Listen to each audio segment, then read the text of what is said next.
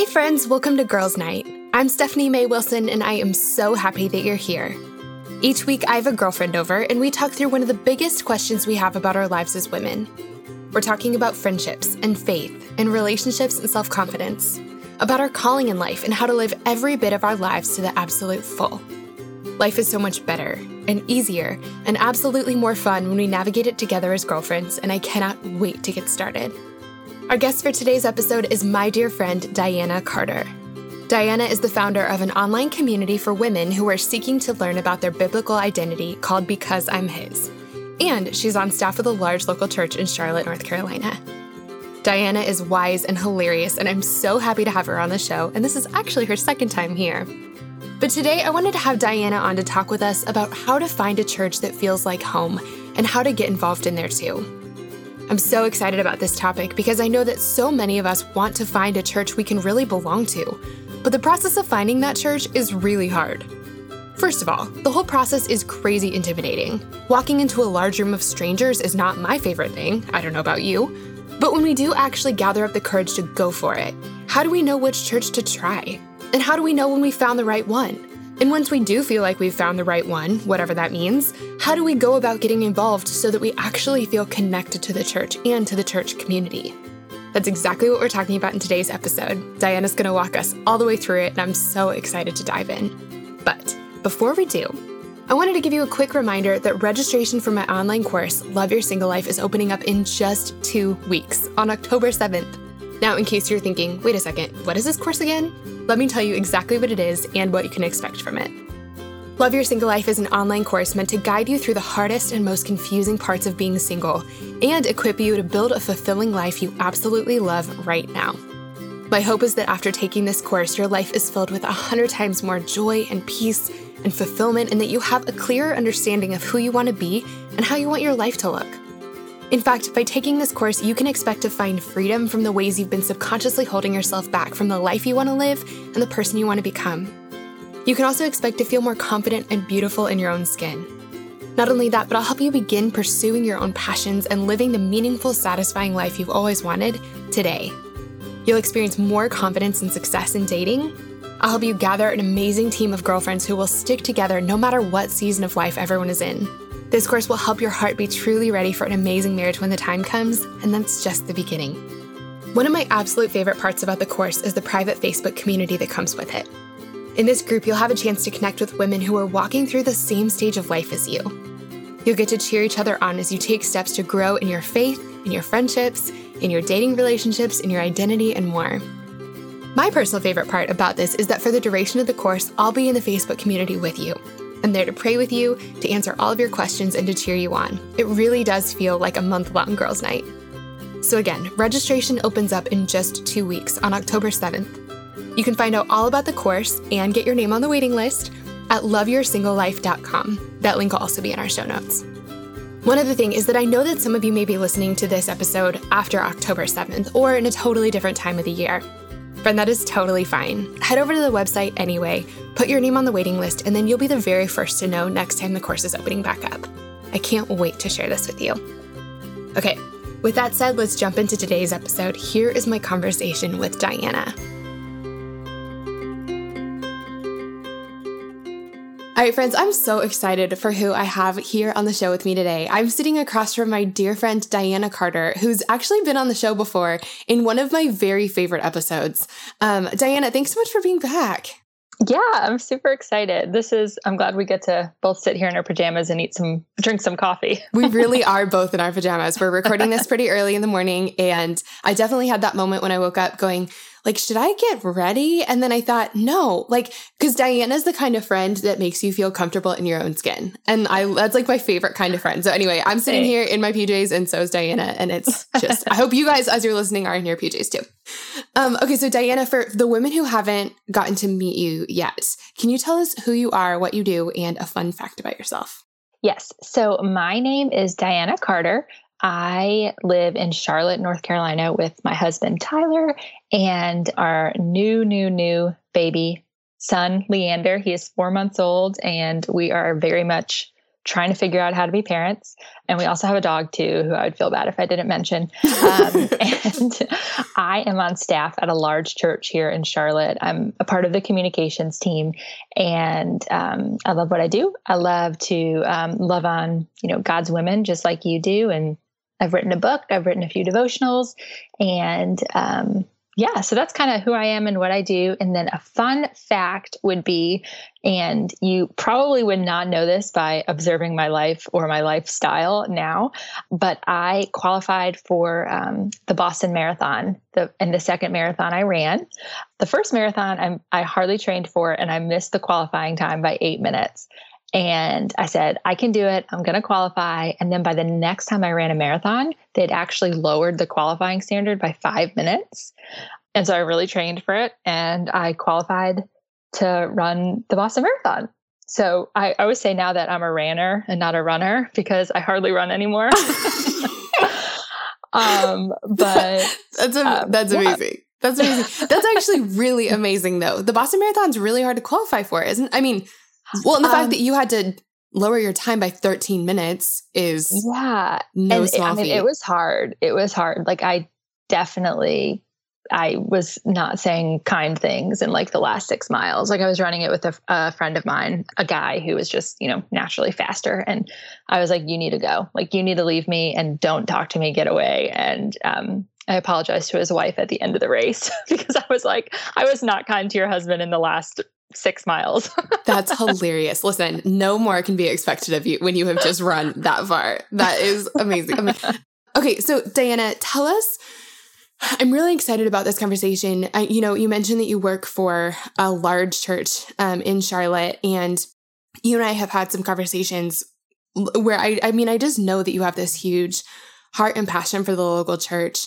And so I'm just really excited to talk to you today because I know that for a lot of us, we find ourselves in a new season of life or a new city, and we're like, I feel like I should find a church or I need to find some friends. And I feel like a church is a good way of doing that.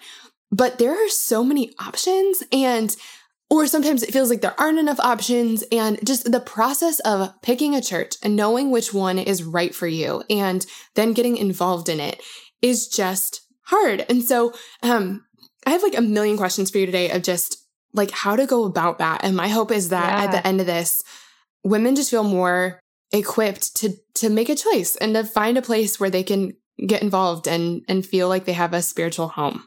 So I'm excited about this. So before we dive into all of my like super specific walk us through this kind of questions, I would love to hear your background with church. Like, have you always been involved in a church community? Have you always had a heart for the church?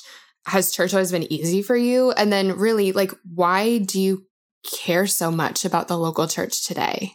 Yeah, no, those are all really great questions. I will say, and I feel like hopefully this a little bit validates some of the things I say, but I did not actually grow up in like a church going home. So it's not like I was raised by, pagans. My parents are some of the best people in the entire world, but we did not have like a strong commitment to going to church growing up. So we went for like seasons or pockets of time, but church and or like the Christian faith wasn't like woven into like the fabric of my family. And it really wasn't until I was maybe in like 6th grade, like that prime like youth group going age, where church became important to me. And when I say important to me, honestly, it was like exactly what you said. Like it was something to do on Friday nights. It's where I met my friends. I, had good relationships with our youth leaders and all those things. But that's kind of when like my faith became my own. But even then, like looking back, as a 30-year-old now, looking back on that time, I would say, and I think this is natural, just kind of where you are as a, in maturity, as a, 6th grader, 7th grader, high schooler even, is like, it was very much me getting, right? Like it was like a consumeristic mindset of me going to church, me getting fed, quote unquote, or like feeling good about where I was with God and all that stuff. It wasn't necessarily this like heart for service or like this love for the local church. It was more like this love for what this church could give me. And it wasn't really until recently, I would say like within the past 5 or 6 years for me, that like this care for the local church came about in my life, like this actual, like, okay, I love the local church for, ABC reasons. And I think that shift has really kind of even enriched my faith too, because, that we, as plain and simply as I can put it, I feel like God cares about the local church. So because he cares about the local church and loves the local church, we ought to as well. And so it definitely has not always been easy. I mean, there have been times and seasons, even in my kind of adult life, where I have had the propensity to kind of distance myself from the church.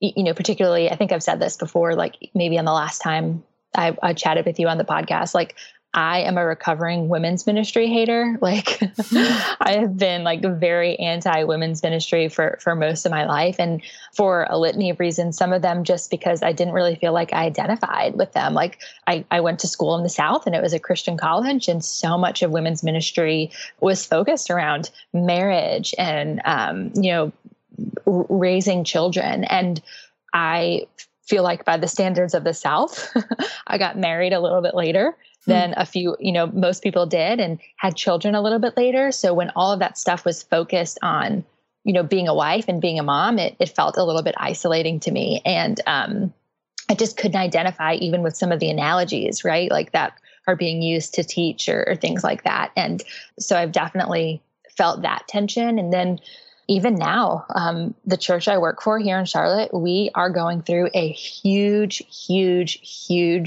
leadership transition. And it has been very painful for a number of reasons. Like you said earlier, like church is a family, and sometimes families get messy, and it has gotten a little messy, to say the least. And, it's hard. It's hard to see it. It's hard to experience it. I remember even in my interview to work at the church that was and still is, the church home that Tyler and I attend, but interviewing to come on staff, they said like, hey, are you ready to see how the sausage is made? Essentially, like, are you ready to get a peek behind the curtains? Because we do operate with integrity, and we do, do our best to follow Jesus. But at the end of the day, like, you are working with messy people, and they're messy people who love Jesus and are so in need of his grace, like we all are. But, we're not perfect people here. And how is that going to affect your faith or your relationship with not only this church, but with Christ's church? So I'm so glad they asked you that, because that really is like, I've worked at churches, and I've been behind the scenes in a lot of seasons. And it is like, it stretches you in a new way, kind of like finding out that your parents are human, like they're not just perfect. Well, and I mean, some of us find that out like way earlier than I wish we did, but it's, you have this expectation or this hope for them being perfect and them having all the answers and them doing everything right. And it can be really disheartening to find out that they are like often just as confused as we are. And that's really true of the church too. And so it takes a whole extra step in our faith to say, like, to not put our faith in the church or not put our faith in our pastor or whatever, but to really put our faith in Jesus and realize that our church or our pastor is a group of people or a person that is there to help us learn more about Jesus and get closer to him. Yes. But ultimately, he is our savior, not them. But that's like a hard step to take. It can be really, really disappointing when things don't, happen the way that we hope they're going to. Exactly. And I think it just, when you go into it and it being either it's vocational ministry or even just being a part of a church, I think without that mindset that you just said, like the church's job is to point us to Jesus, not to stand in for Jesus. Like it can be damaging if we don't have that clear mindset, if we don't have that clear understanding. Yeah. Yeah. I was going to, ask you this towards the end, but I feel like this is the perfect moment to, as we're talking about church and as we're about to talk about how to get involved in church, I know that so many women are sitting here having really been burned by the church or having been hurt. I also know that, as we're getting involved in a church, we're like opening ourselves up to disappointment. Like there are going to be imperfect people. Every single church is full of really imperfect people, just like we just said. And so like, do you have any thoughts for how we engage anyway? Like, how do we go in anyway, knowing that we could that there could be things that hurt us or disappoint us? Yeah, so I think you hit the nail on the head, for lack of better words, when you said like our faith is in Jesus. Like I even remember going back to my interview, I think I said this verbatim, like, hey, like my faith is in Christ and not in Christians. And so I think that is important to remember. Like Christians are imperfect. Christians will let us down. Christians will make mistakes and disappoint us and hurt us. But that is not true of Christ. That is the exact opposite of Christ. And I think too, I feel like I also said this because like you said, I was really glad they asked this question, but something can't let us down if it's not holding us up. So if the church, not the church, the church, if the church is not holding me up and my foundation and not what is sustaining my faith, then it can't let me down, because what is holding us up and what is sustaining our faith and what is the foundation that we build our lives on is Jesus. And Jesus is the rock. And Jesus, like I said, doesn't disappoint us. So I think being able to have that distinction in your head and in your heart and in your soul, it's really just level setting your expectations. And I think that this comes in really early on in the church search process, in the process of you actually looking for a church that, is a good fit for you. And I know we'll talk more about that, but I think it's just starting from a healthy point, and I mean, Paul talks about this in his letter to the church at Ephesus, where he says that, the goal of the church, I think it's in Ephesians, is to like equip the saints, right? Like for the good work of ministry, for the good work of Jesus. And it's not to substitute Jesus. It's not to point us to these celebrity pastors or to point us to church leaders or Christian influencers or whatever you want to put there. It's to point us to Jesus. I love what you said about something can't let us down if it's not holding us up. And I think, there can be this tendency, especially if you've been hurt in the past. And I mean, I've gone into churches this way, feeling a bit this way. It's something I've been working through too, of like having this kind of big wall up around your heart of, okay, so I'm going to come here, but I'm going to come in with a major grain of salt. If I really protect myself, then I can't really be hurt. And I think I really understand feeling that way because I've spent a lot of time feeling that way.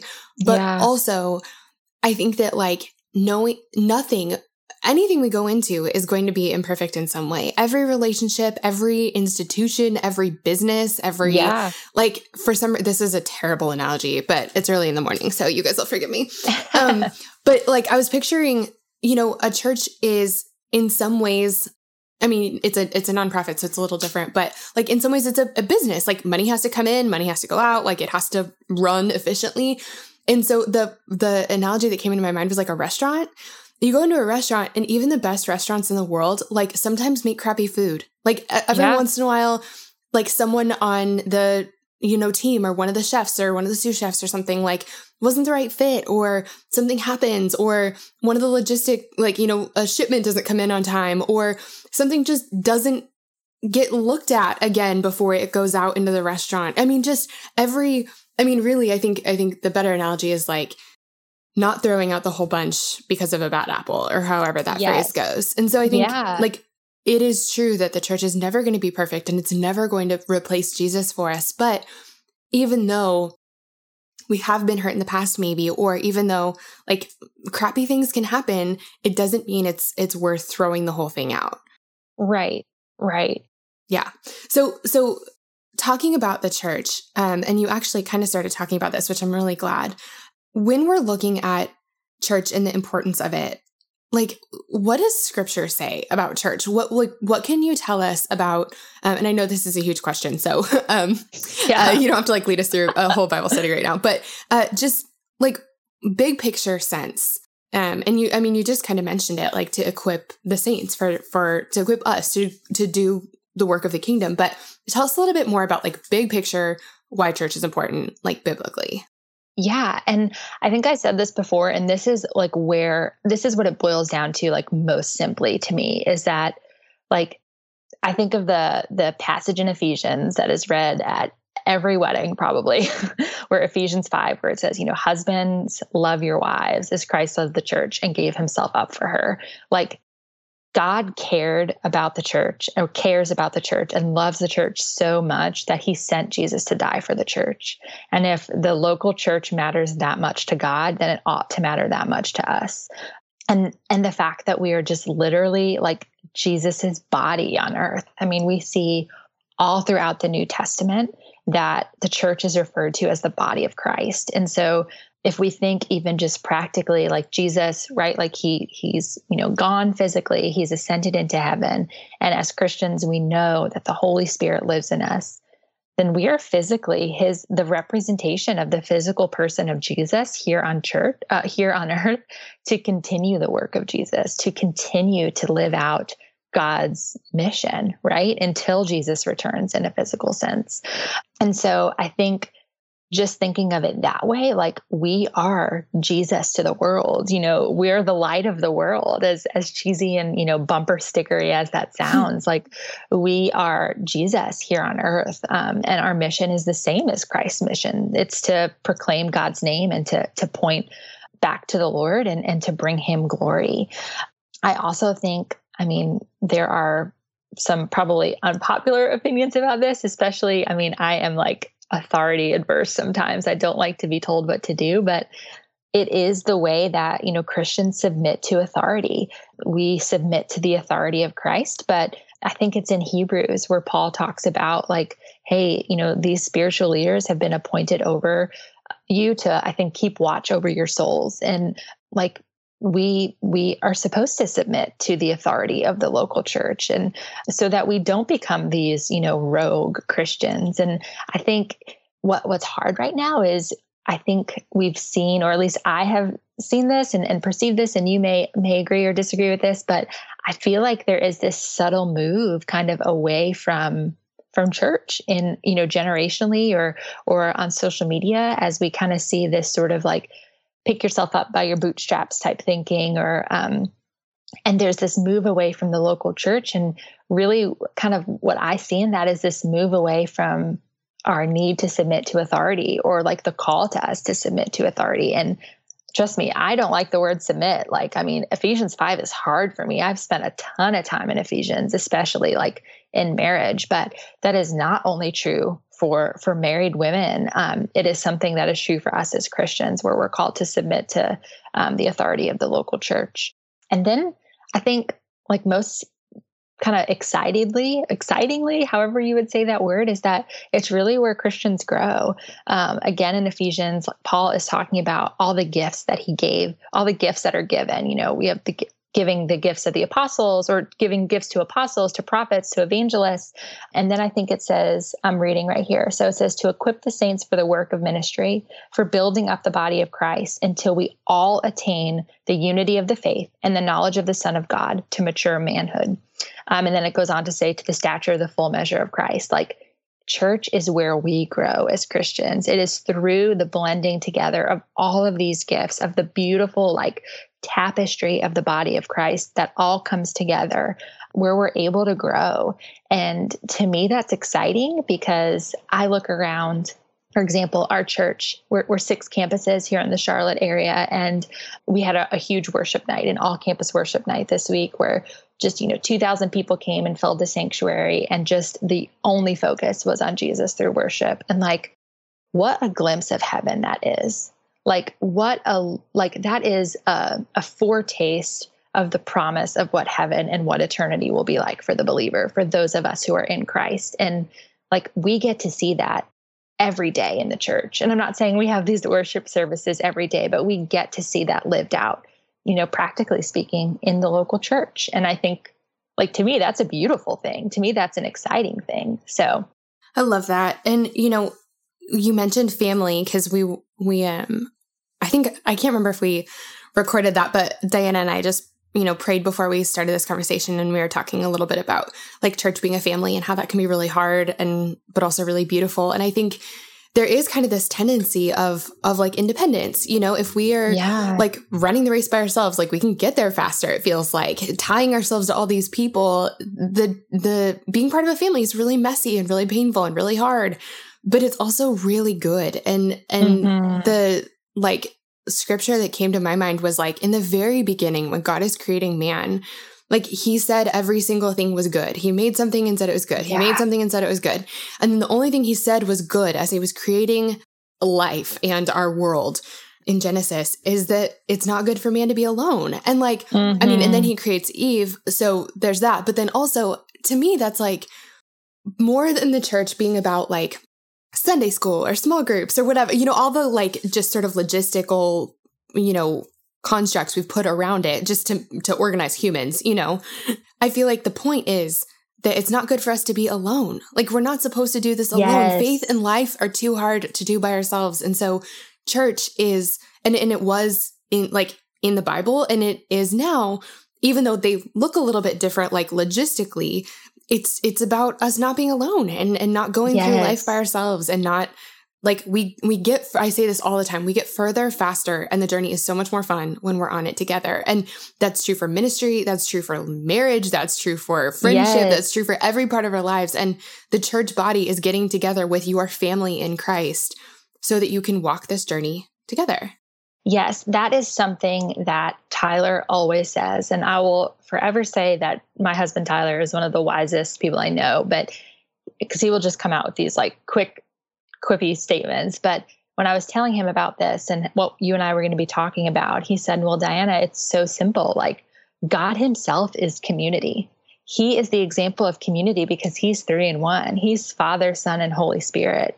And if God is community and he's God, right, then obviously us as, mere humans, we have this need in us for community. And the way that God has planned for that to manifest itself in our lives, as in the lives of believers, is through the local church, is through, like you said, being better together, going farther, faster together. Yep. I love that.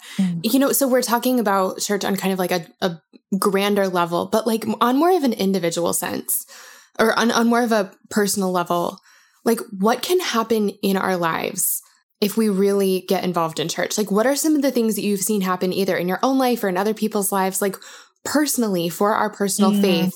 I know we mentioned that like growth comes from that, but I would just like, I just want to kind of paint a picture of like truly what can happen in us when we really get involved with other believers in church. So for me, God's people have been one of the most like clear and influential ways that God has actually pursued my heart. So I feel like God speaks to me through his people. And I think that's probably true for all of us, but I feel like, at least for me, God has put some incredible, women in particular in my life that have all kind of dropped in my lap through the local church.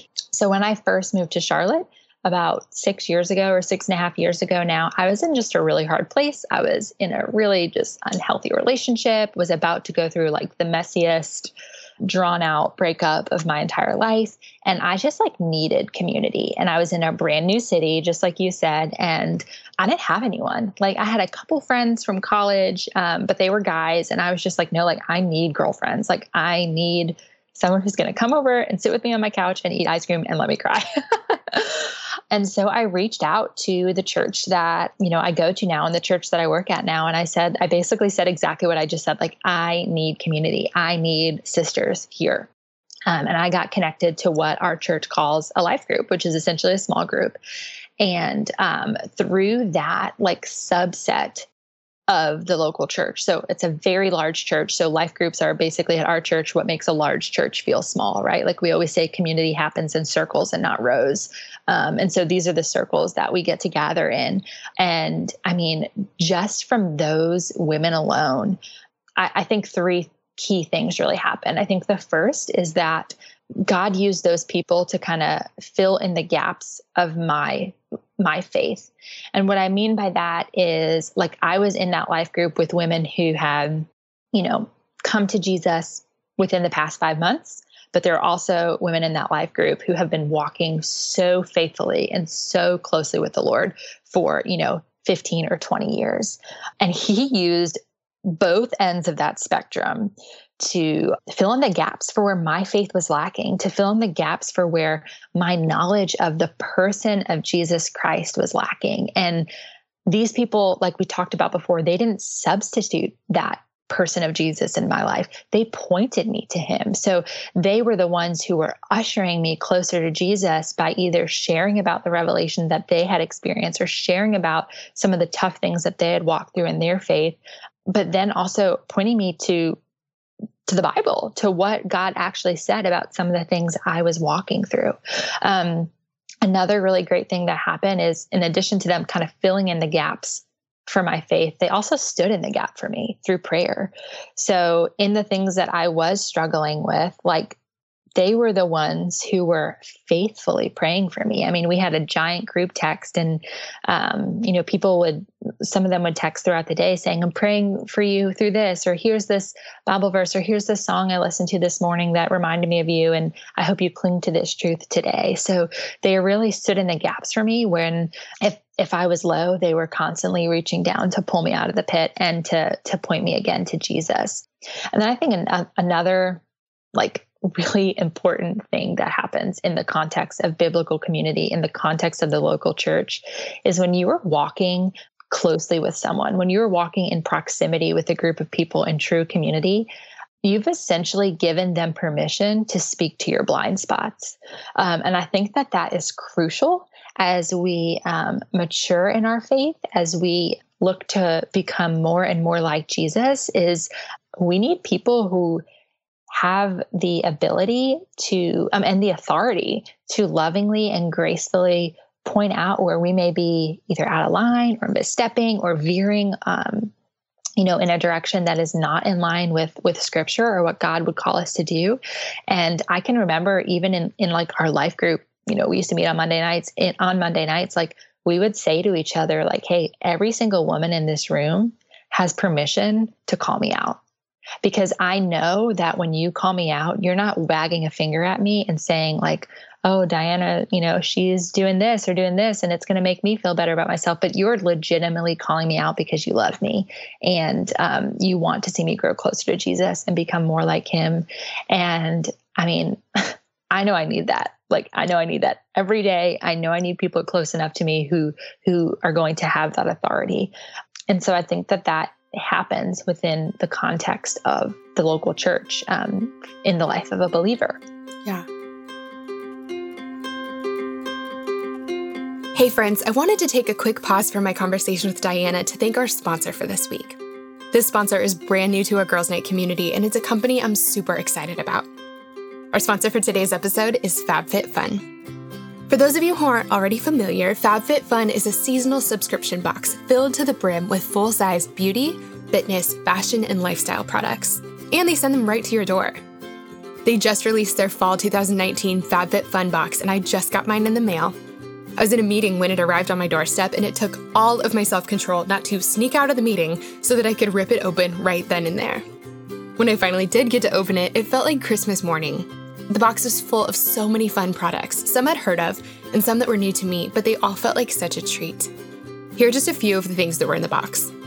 So they sent me the cutest gourmet cheese board, a travel yoga mat, a gorgeous ceramic salt and pepper mill, an aromatherapy roller ball, a combination face cleanser scrub and mask, and that's just the beginning. And I have to say, these are not many products. They are full-sized. I can't believe that all the stuff they sent me even fit into that box. One of my favorite products that they sent me is the cheese board, because you guys know that I'm not a great cook, but I can put together a killer cheese board. I've been using it a ton every time we have friends over for dinner. It's gorgeous. The thing I love most about FabFitFun, though, is that the products they choose are so well curated. It sort of feels like getting a gift in the mail from my cool older sisters who are like, Steph, listen, you may not have heard of this product before, but you are going to love it. And those cool older sisters are always right. The FabFitFun box costs $49.99, but the products in it always add up to a value of more than $200. It's such a great deal. You're spending $49.99, but you're getting more than $200 worth of stuff. I don't even know how they pull that off. But I know that because it is such a great deal, the boxes do sell out quickly. So make sure to sign up for yours today. Friends, I'm such a fan of FabFitFun, and of course I love them even more because they have a discount code just for our Girls Night listeners. To get $10 off your first box, head to fabfitfun.com and enter promo code GIRLSNIGHT at checkout. I want to say that one more time just to make sure you don't miss it. To get $10 off your first box, go to fabfitfun.com and enter promo code GIRLSNIGHT at checkout. FabFitFun, thank you so much for sponsoring our girls' night. We love having you. Okay, now though, any further ado, let's jump back into my conversation with Diana.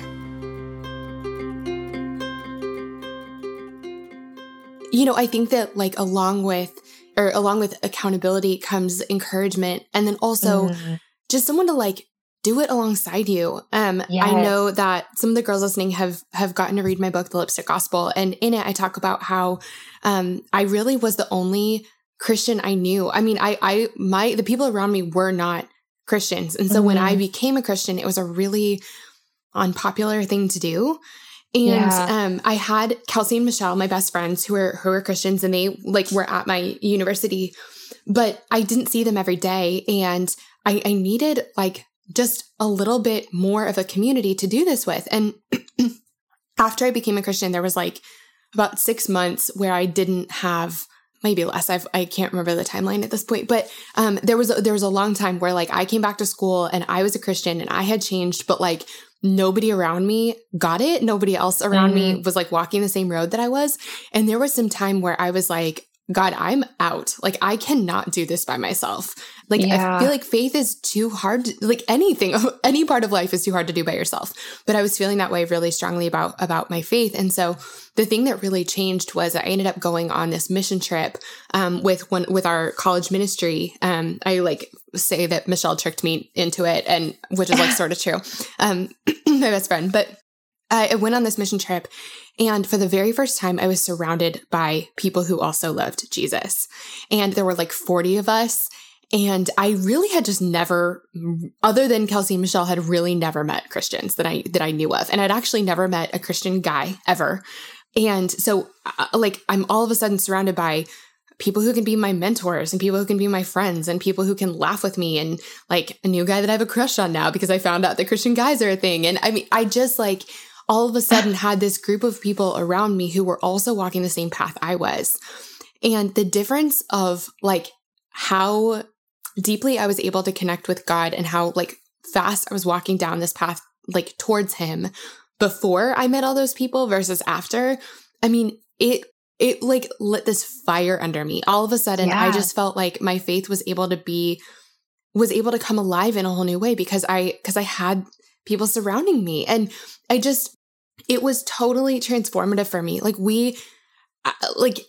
I feel like our faith can grow to a point by ourselves, like it can kind of, but at some point it hits a ceiling, and having people around us to keep us accountable, to teach us, to mentor us, or to just walk the road alongside us, like breaks through the ceiling. And all of a sudden there's no limit to how much we can grow or how close we can grow to the Lord. It just is like, we just get further when we're not doing it alone.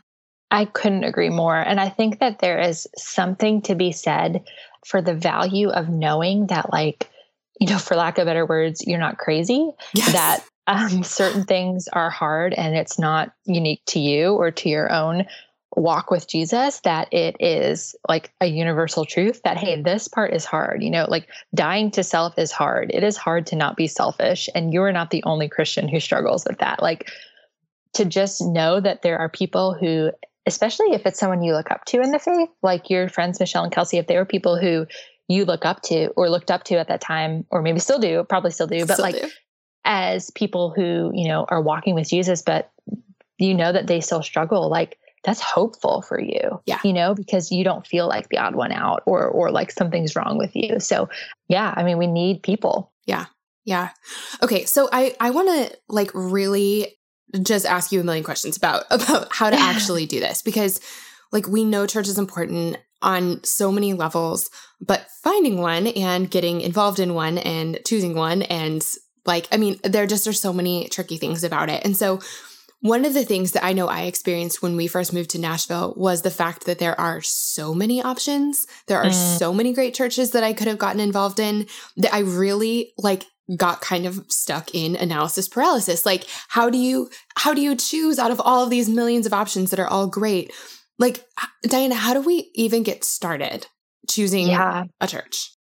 So I think for me, it just starts with showing up. I think obviously like there is like how do you even find a church to visit? Like you can Google, right? Like you can Google churches near me, or you can, drive around your town. I mean, you're in Nashville, I'm in Charlotte, like we're in the Bible Belt. So like, I think in the city of Charlotte, there are close to 1,000 churches. Like there's actually physically 1,000 churches about, which is just totally insane. So like, yes, that is analysis paralysis, right? But it is, I think if you're looking for a Baptist church, Google Baptist church near me. If you're looking for a non-denominational church, Google non-denominational church with me or near me, and then just show up. Like, I think, to not enter into this like intense overwhelm, I think it's as simple as picking 2 or 3 churches and trying them out. I think, along those lines, though, it is very important to distinguish between church shopping and church hopping. I think when you church shop, you actually have an end goal in mind, and it's to find a church home. And that's where I would kind of suggest picking 2 to 3 churches and visiting them and giving them time. Like, I don't think it's picking 2 or 3 churches and then visiting one Sunday, the next Sunday, and the third Sunday, and expecting to find one that you like. I mean, that would be like suggesting that you go on several first dates with a bunch of different guys and then deciding which one you're going to marry. I think that, you have to give it time. So I would suggest going like maybe 3 or 4 consecutive Sundays at each church, just to kind of get a feel for what they're really about, to get a flavor for what like their rhythms of ministry are. And I think that is church shopping, but I think we can often confuse it with church hopping.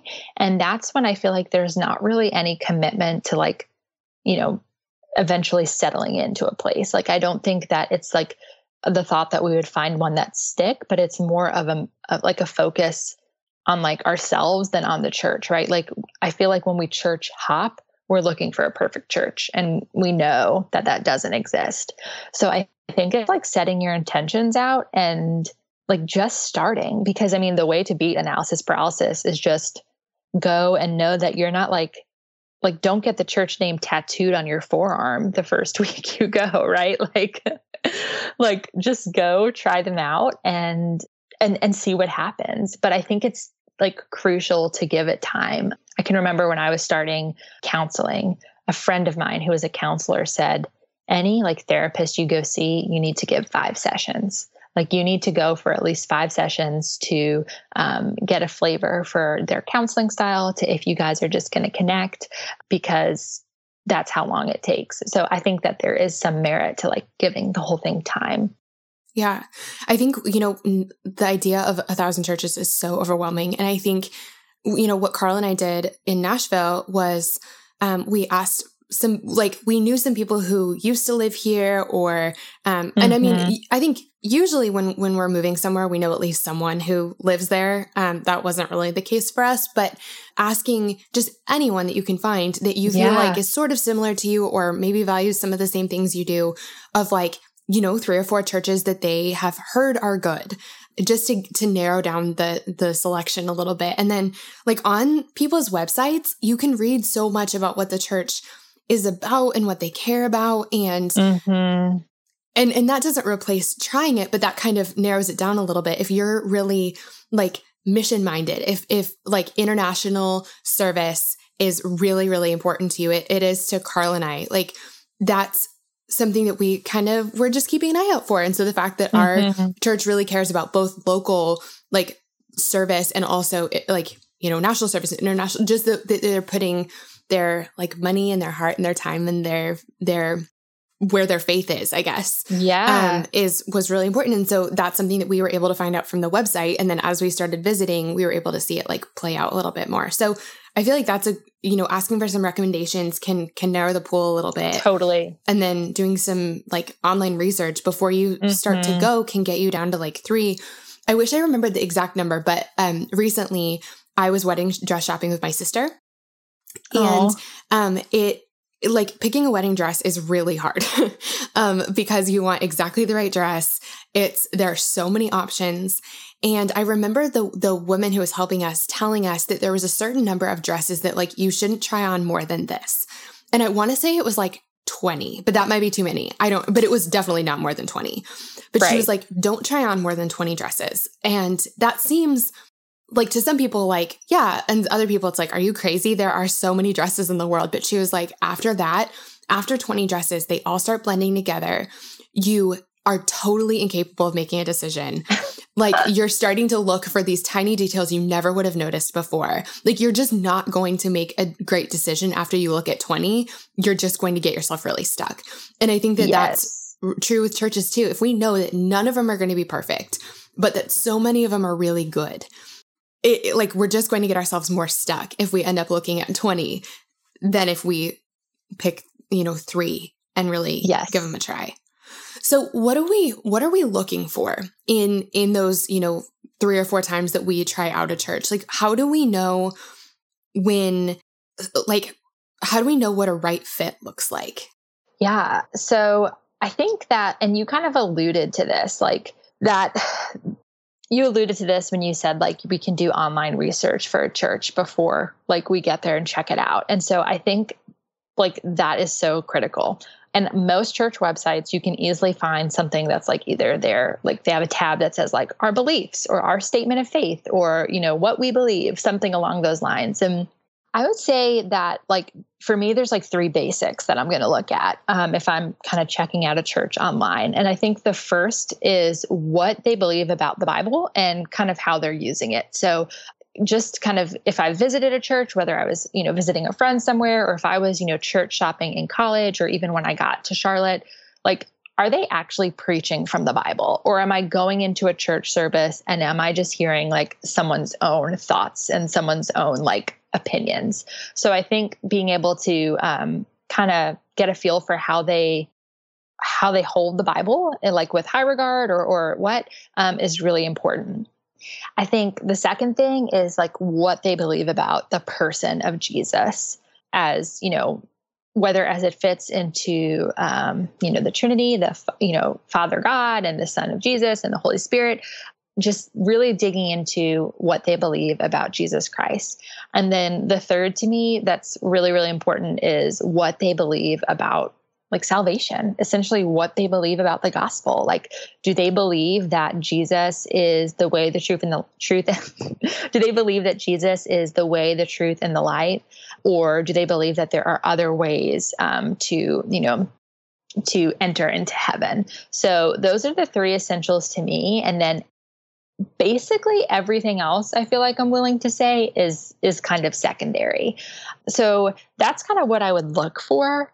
And then I think as far as like, what does a right fit look like, or how do we know when a church is the right fit? I feel like bad that I didn't say this earlier, but I really, really believe that the very first step in this whole church search is to begin with prayer. Like the truth is that God really wants us to be intimately connected to the local church because he wants us to be an engaged part of his body. So I think asking him to help us is really the first step because it's his desire for us. And so because it's his desire, he's going to help us. Like he's not going to leave us hung out to dry.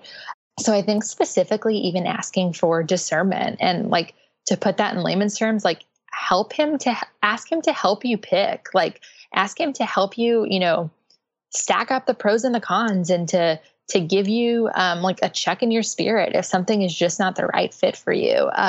And so I think just praying and knowing that he's going to show up as you continue to show up is really crucial. And kind of like with the wedding dress example that you just used, like as cheesy as this sounds, I really think if we start this process with prayer and continue through the process with prayer, like you kind of just know when it's right. So like I mean, Tyler and I right now are looking for houses. So we are putting our house on the market and we've been looking for houses. And like, I can't look at a bajillion houses because I will get analysis paralysis. I'm very much like, I think I really tried on like 3 wedding dresses before I was like, okay, I'm done. This is it. It's good enough. Let's get married. So I think when you find the right fit, like it just feels like home. I mean, the first time I was looking for a house when I bought my townhouse, like when I walked in, even though I had looked at probably 10 houses, like I was like, this is it. Like this just feels right. And I was willing to fight for it. I was willing to put in an offer that maybe I wouldn't have been willing to sacrifice a few things or to put in a higher offer on a different place. But because it felt like home, I was willing to lay more out for it. And I think that that is true when we're finding the right church or the right church home for us. Yeah, I love that. So Diana, I love everything that you just said. And I think that's so helpful. And actually, one thing I want to add really quick is, there are so many really good churches around so many of us. Like really, there are so many churches in the US, just all over the place, which is amazing. One of the things, like on top of really like wanting to walk in the same direction that it seems like the church is walking in, like that was the most important thing as Carl and I were looking at churches. But knowing that there were lots of churches who were, one of the things we were looking for is proximity. Like we wanted a church that was around us so that we could really connect with our like immediate community. We also were looking for, a church that had some people who were our age so that we could like really find people to walk alongside, but also we didn't want to just be in a church where everyone was our age. And so we made sure that there were some people there that are in the next phase of life from us. And so those were just like a couple more things that we were looking for. But I know that there's women listening. Like when you were talking about your 3 must-haves, looking through the statement of beliefs, I know that there are some women listening who are like, yep, totally tracking with you. Like everything makes sense. And I know that there are some women listening who haven't been involved in a church in a long time or maybe ever, or like who wouldn't really even know how to navigate their way around statement of belief, like, because they don't know what they believe necessarily yet. Right. So how do they, like, if you're reading someone's statement of belief and being like, I'm not sure what this means, what do we do about that? That is such a great question. I think that like this is where the relational aspect, that community aspect of church comes in. So whether you're looking, say it's a website for a large church or a small church, and you are reading the statement of faith going like, I actually don't know what I think about salvation, like how someone enters into the gates of heaven, right? Like what does that mean? Yeah. Like, I think that that's where like you go and like you ask someone. So whether it is a pastor that's on staff or somebody at like the hospitality area of the church, or maybe it's like a small group leader or whoever you can get your hands on, basically, like there are people who are willing and excited and eager to answer those questions for you. And even at a church like as big as the church that we attend, which is like, 6,000 people on any given Sunday, like we have people who are volunteers. We have people who are staff who are eager to say, I would love to get coffee with you and sit down and have this conversation. And guess what? You might not get it on the first conversation. You might not get it on the 5th conversation. But I think that is where like we learn from each other. That's the part of being better together, because, to your point of somebody being 5, 6, 7 steps ahead of you, maybe not in their life stage, but in their walk with Jesus, like you're going to learn from that person. And so I think it's just, again, going back to showing up and asking questions. And it is scary to do that sometimes. And it takes some bravery and it takes going outside of our comfort zones. But it's worth it. And it's worth it every time. I'm so glad you said that, because really I'm picturing sitting across like coffee with my friend Lauren, who is one of my bridesmaids. She was like, a few steps ahead of me in her faith. I mean, a lot of steps ahead of me when I was first becoming a Christian. And I remember sitting down with her and asking her so many questions. And I just didn't understand like anything that she was telling me. And I mean, I did the same thing with Kelsey and Michelle in the Lipstick Gospel. Like, what are you saying again? And what does this mean? And I don't understand. But it was through sitting with them that like finally it did click. And really, I mean, that's the whole story of the Lipstick Gospel. I had a million questions. I did not understand what this, like who Jesus was and how he connected to God and like what salvation even meant. Like I just didn't understand any of it. And so I'm asking them a million questions, but it was through asking them a million questions that I was able to like really mull it over both in my heart and in my mind. And then like, really, that's the reason that I was really ready to really say yes to God and say yes to Jesus, because I had like had those conversations. And I remember sitting across the table from my friend Lauren one time being like, Lauren, I finally get it. And it just felt like something had clicked in my heart.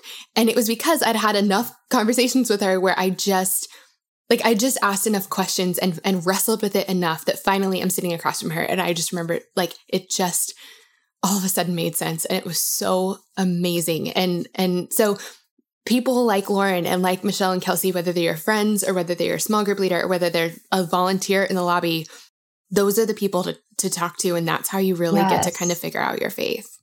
Yes. So Diana, one of the last questions I wanted to touch on was, I know that for a lot of us, raising my hand right now, because I've definitely done this, church looks a lot like showing up 3 minutes late, going and sitting down, participating in the service, and then exiting like the second you can. And you like, I know from experience, especially at first, it's you can go to a church for a really long time and never know anybody. And so what does it actually, like, what are some steps we can take to move from I go, I sit in the back, I leave as soon as I'm able and I don't talk to anybody to this is my home. Like this is my church family. Yeah. So when you asked this question, the very first thing I thought of was like my freshman year of college, I ran cross country and track. So like immediately was like connected to upperclassmen in college. And I remember what the girls said to us freshmen. They said, in your dorm room, like the way you make friends and the way you get connected to people and like find your people here, like leave your bedroom door open.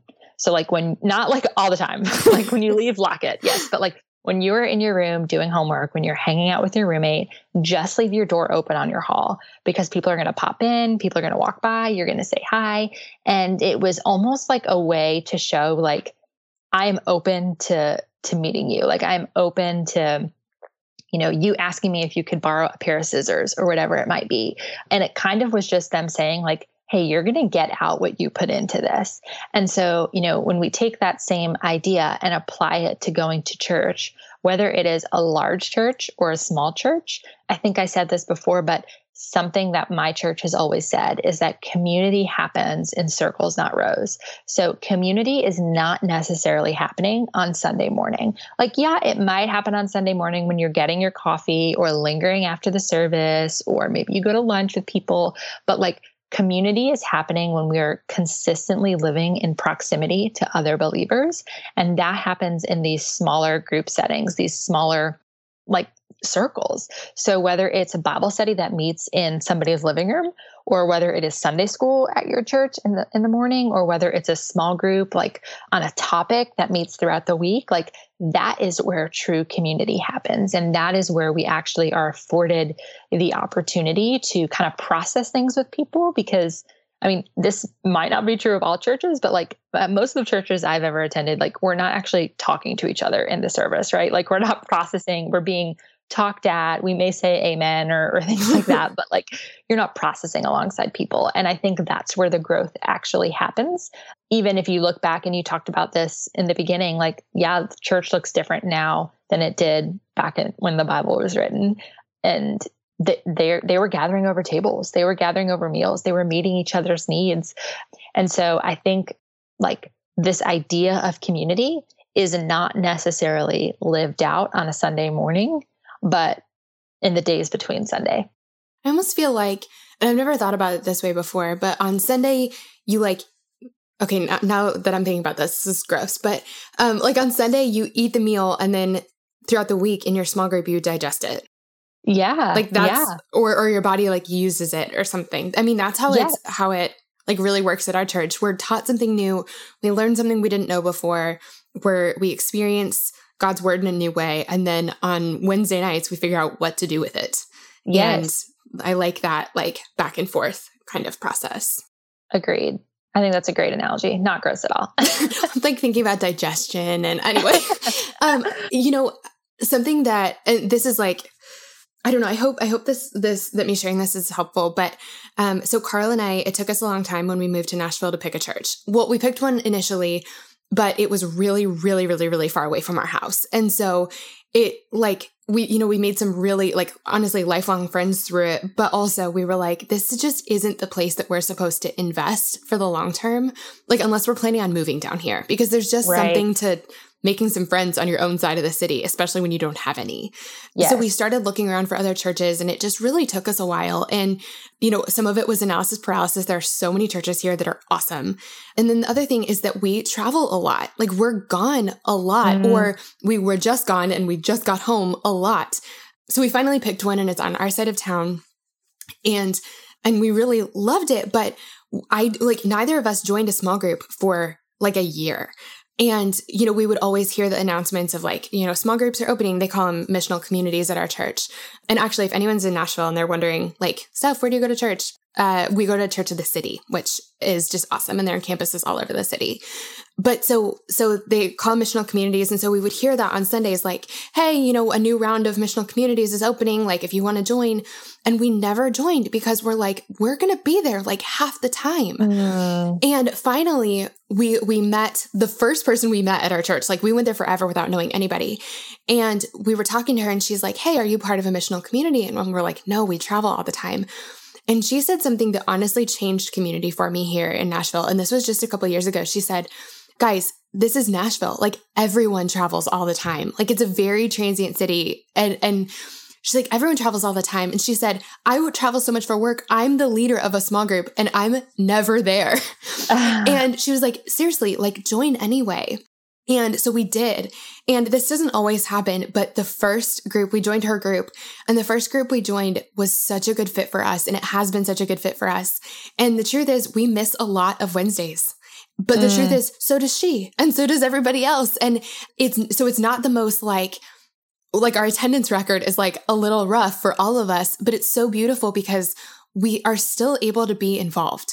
And I think that's the permission I needed was in this season of life, we're gone a lot, but that doesn't mean that we're discounted from being involved in our church community. And so we're really involved when we're here, and it has made all the difference. Going into church on Sundays, knowing that on Sunday when we go, we're going to see familiar faces, and we're going to get to laugh and talk with friends that we know and love and catch up, and that we just have our people at the church has made such a difference. And I needed that permission that we could join even if our schedules were crazy, and even if our attendance was going to be really pretty sketchy. Yeah. You really don't let that discount you from joining in. That is so good. That's so good. I mean, there's so many, Charlotte is the same way as Nashville. It's such a transient city, and there's so many people who I have friends who are consultants, whatever that means. They will travel from Tuesday or Sunday to Thursday. Yeah. And so they're not here during the week. And, but the biggest thing that they have said is we still need to be connected in some way, shape, or form. Yep. And so I think that's such a great word. I mean, I really needed it. So if anyone else needs it, there it is for you too. And Diana, I'm just really glad that you mentioned this thing of small groups and of joining in, because it is the quickest way to make a bunch of friends. It is the quickest way to feel like a church is a home.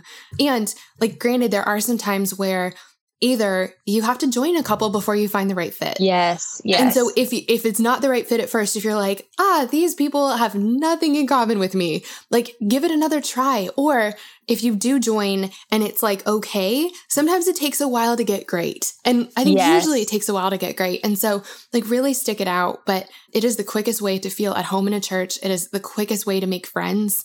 And so I'm just really glad you mentioned that.